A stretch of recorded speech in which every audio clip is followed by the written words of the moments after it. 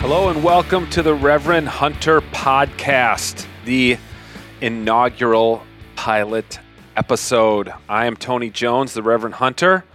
Alongside me is Brandon, my producer and engineer. How's it going, everyone? I think everyone's doing well because they're listening to the Reverend Hunter podcast. Yeah, I guess it was more of a rhetorical question. It always kind of bugs me at the end of podcasts when people say, and we'll see you next week. I'm like, you're not going to see me. You're not going to see me. I hope you're not going to see me. Hey, we're so glad that you've tuned in to this inaugural episode. The Reverend Hunter.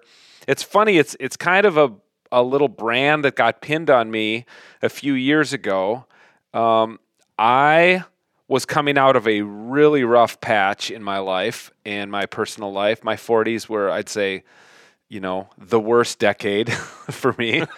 I'm sure that'll come out as I interview guests over the coming months on the podcast. Little bits of my story will come out. But I had been, a preacher, a pastor, a reverend, a minister for my whole adult life. That's what I had spent my whole adult life doing. Went to seminary right after college, worked in a church for a while, worked as a missionary on the Pine Ridge Indian Reservation as well, and then went to get a PhD in theology because I was going to continue being a pastor, maybe a theology professor or whatever.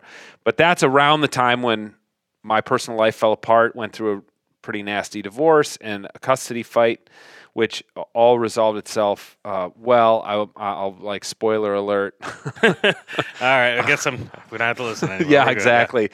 But the point is, when you go through stuff like that and the church is your industry or your world, it becomes a bit prickly. Sure. That is just one of those industries where when you go through some personal turmoil, and I was a somewhat public figure having written a bunch of books. So when I went through that turmoil, that stuff was all fairly public as well. And I would say that my opportunities to preach at places pretty much dried up. Sure. I put a thing out on my blog. I put a post out saying I would preach for free anywhere in exchange for hunting. Just randomly out of nowhere. Just threw it out there because I'm like, I love hunting. Right, why not? I'm not getting any preaching invitations. Maybe if I go for free. People will want you. People yeah. Okay, the people come in droves just to ask you. Because I'm sure people are like, well, we can't afford a guest preacher, but I mean, the guy's free. All we have to do is hook him up with some hunting. Yeah. And like a week later, I received an email back from the Episcopal priest in Huron, South Dakota. And all I knew about Huron, South Dakota was that there's the world's largest pheasant. It's like one of those, like a statue outside. One of those huge statues. Yeah, exactly. Okay. Exactly. You drive into town from the east, from Minnesota, and there's the world's largest pheasant. You see it, as you're driving down the road. And that's all I knew about Huron, South Dakota. I thought, well, that's a good place to go, I guess. It's a decent sign. If they have and here's the other nice thing. I don't know. Did you grow up going to a church? Yeah, I did. I went to a Methodist church. Okay, and like how long were the sermons? 20, 25? Yeah, if that. Yeah, okay. 15, 20 minutes. Yeah. If that. Yeah. Okay, Episcopal churches, they usually don't even call them a sermon. They call them a homily, which is like pastor talk for a short sermon. They're like 10 minutes. Wow. So I'm thinking, that's all right. I get a weekend of pheasant hunting in the pheasant capital of the world in exchange for a 10-minute sermon.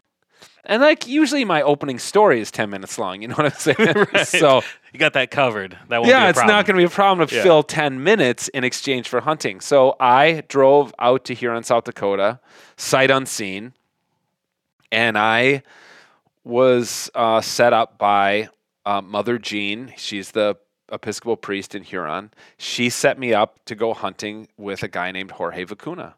And Jorge has become one of my best friends in the world. Oh, it's incredible. Yeah, I mean, we hit it off right away. That first weekend, it was just the two of us hunting with our dogs, and I preached at the church. I think this last fall, now maybe it was the 6th or 7th year in a row that I've preached at this Grace Episcopal Church in Huron, South Dakota. Oh, cool. So you have a good relationship. Yeah, I get ever standing. And it's this little congregation of, maybe there's a dozen people there. And They're very sweet, and I stay after and have coffee and buns. Oh, of course. Coffee and buns. Coffee and buns are great. In the fellowship hall. Yep. And hunt with Jorge and just have such a good time, really. And then the same thing happened to me in duck hunting in Gackle, North Dakota. I was called up by a guy who's a United Church of Christ pastor in North Dakota saying, would you come up here and address all the UCC pastors in North Dakota? And I said, I'll do it if I can come during duck hunting season and you'll hook me up with some duck hunting. And he connected me with a guy named Harry Krause, a retired farmer in his 70s who lives in Gackle, North Dakota, which has got a population of, I think, about 400. Wow. Okay, Tiny town. All right. But right in the middle of pothole country, the greatest duck hunting, in the continental U.S. Well, maybe not in the continental U.S. In the upper Midwest for sure. I mean, there's probably better duck hunting in like flooded timbers in Louisiana, but This is some great, great duck hunting. It was incredible. And I hit it off with Harry and we became friends. And now I've been back up there. Now, here's the interesting thing about that church is it no longer exists. Really? Because the pastor who was there moved to another church.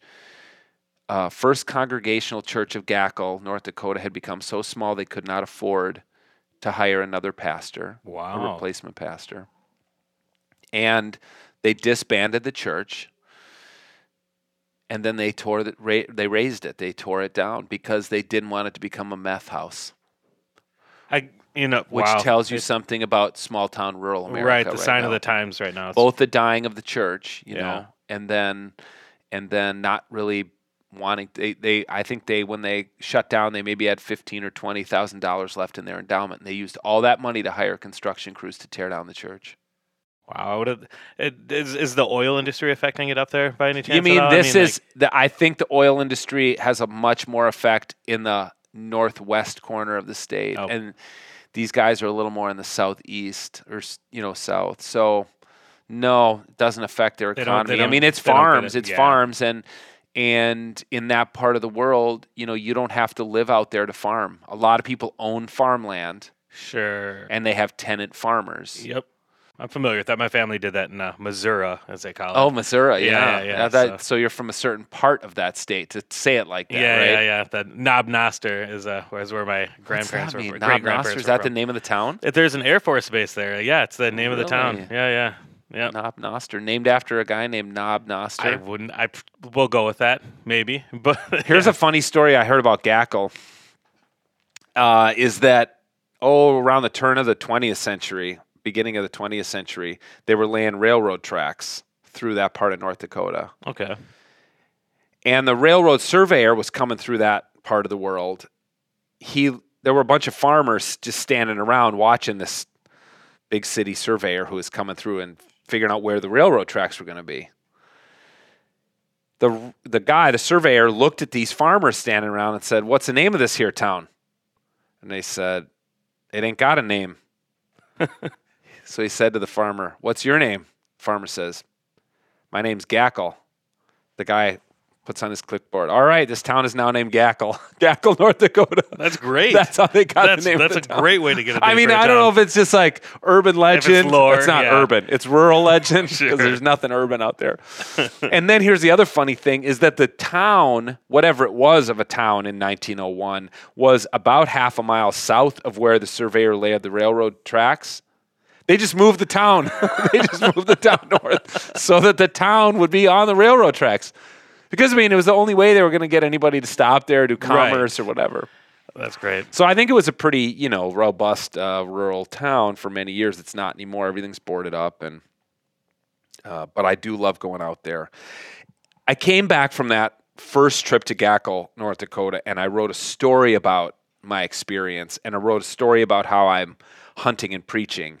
And my friend Bob Timmons, who's the editor of the Outdoors Weekend section at the Minneapolis paper, he titled the article, "The Reverend Hunter Comes to Hunt and Preach," or something like that. And then I kind of I'm like, that's kind of cool, the Reverend Hunter. Yeah. And so I want to give credit where credit is due. That's nice of you. It's a great name. Yeah, it is a great name. And And what we're going to try to do here on the Reverend Hunter podcast is, I guess, extend that connection between spirituality and the outdoors. I mean, I've really, through the hardest decade of my life, I've found a lot of solace and comfort, and really some ways renewed my faith as my faith has evolved, but renewed it being outdoors, particularly hunting, but a lot of outdoor stuff, canoeing in the Boundary Waters, fishing with my kids, being up at our place in central Minnesota and working on restoring a white pine forest and stuff like that. And I'm interested in other people who are doing the same thing, who are finding connections, spiritual connections with the transcendent, maybe even with the divine in the outdoors. It will not be a surprise to anybody who's listening to this podcast to hear that religion in America is on the decline. Yeah, that's fairly obvious. Yeah. It's everywhere. I just looked it up yesterday. The latest Pew study says of people between 18 and 49, Americans between ages of 18 and 49, 70% say that religion is not an important part of life. Yeah, I'm in that age group, and I can definitely see that. And that's the box you would check, maybe? I'd probably check that box, definitely. And a lot of your friends would check that box. Yeah, I would say so, too. And I grew up with a lot of people going to church, but yeah, it just, one of those Didn't things stick. just went that way. Yeah. But here's another thing that's interesting that I bet you'll also resonate with. It's also about 70% of people between the ages of 18 and 49 reported to the Pew survey that they experience a sense of wonder in nature.